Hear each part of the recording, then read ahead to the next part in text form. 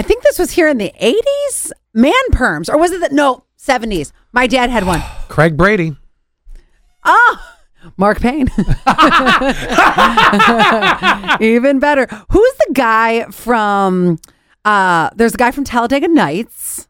Oh, come on, guys. Well, there's Will Ferrell. You got to be more specific. The guy with the curly, I think it's a perm. I don't. Or is he just natural? I don't remember anybody with a perm. John C. Reilly. Oh, that's his natural hair, though. Oh, is it? Yeah. Okay. Okay. That's what he always looks like. Well, yours is your natural hair, correct? Yeah, but that doesn't. But people think it's a perm, and then sometimes, and I'm like, no. I would love it if Scott could grow out his hair. These are family genes over here in this hair. All right, here's another one. Danny McBride's another actor. Yeah. He was in The Righteous Gemstones. What else has he been in?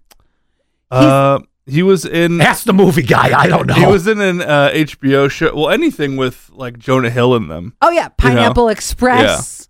Yeah. What else? Land of the Lost. He's another one. Curly hair, real or perm?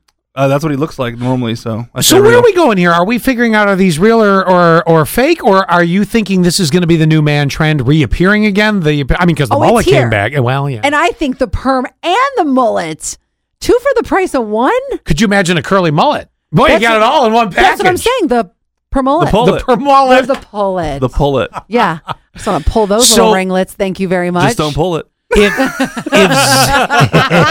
If Zach came home and said, babes, I'm thinking I'm going to go get a perm. What are you going to... Oh my God, I'm just envisioning. Everyone's just picture your significant other with a perm. It would be hysterical. Are you sure you're down with it? You know what I loved? I loved during the pandemic, he got the mustache. I was like, oh, shoot, give me that porn stash. That's one. You were in the weirdest style. He grew the Josh Allen.